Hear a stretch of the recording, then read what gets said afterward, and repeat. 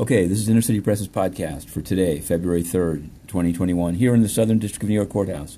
We're covering more than 10 cases, but we're going to focus on one from the EDNY, the Eastern District across the bridge in Brooklyn, where a complaint was filed back in late January against Douglas Mackey, also known as Ricky Vaughn, for fraud during the 2016 election. They zeroed in on tweets that he sent out in 2016, including African Americans for, parentheses, the candidate, telling people to vote from home, vote by text, votes would go into the garbage can.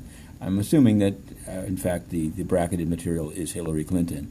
But EDNY had him arrested down in Florida the 27th. Today he appeared in EDNY, virtually, of course, and we covered it and live tweeted it. You can find it at Inner City Press on Twitter. But the judge Roanne L. Mann set a preliminary hearing for February 17th. The government said it would take several hours, but it might not be necessary. This seems to mean that they may indict him. If you get indicted, you don't get a preliminary hearing. The judge asked to be informed before the 17th. And if he goes forward on the 17th, we'll cover that as well. She imposed some additional conditions of release, including psychological counseling that he'll pay for. He has a retained lawyer. It should be an interesting case, and we'll continue to be following that one. Meanwhile, the United Nations.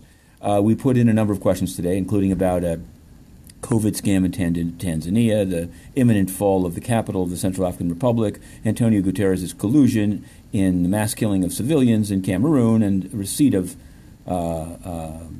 money, connections, financial links to the China Energy Fund Committee, none of which were answered. They held a briefing in which not a single critical question was asked, nothing but a rah-rah election. Actually, this is election fraud. Antonio Guterres should be indicted as the kingpin of a sexual trafficking conspiracy. And let me explain. Once again, the UN sends peacekeepers whom it knows to have already abused children. For example, peacekeepers, quote-unquote, from Cameroon are sent to the CAR. Routinely, they are accused of raping children as young as 5, and the only repercussion is to be flown back to Cameroon. And Guterres does nothing, says nothing, and covers it up and refuses to answer questions, bans the press that asks about it. That's a conspiracy, and it should be a crime. But in any event, it's the 2.5-minute drill. Inner City Press, Matthew Russell Lee, to be continued.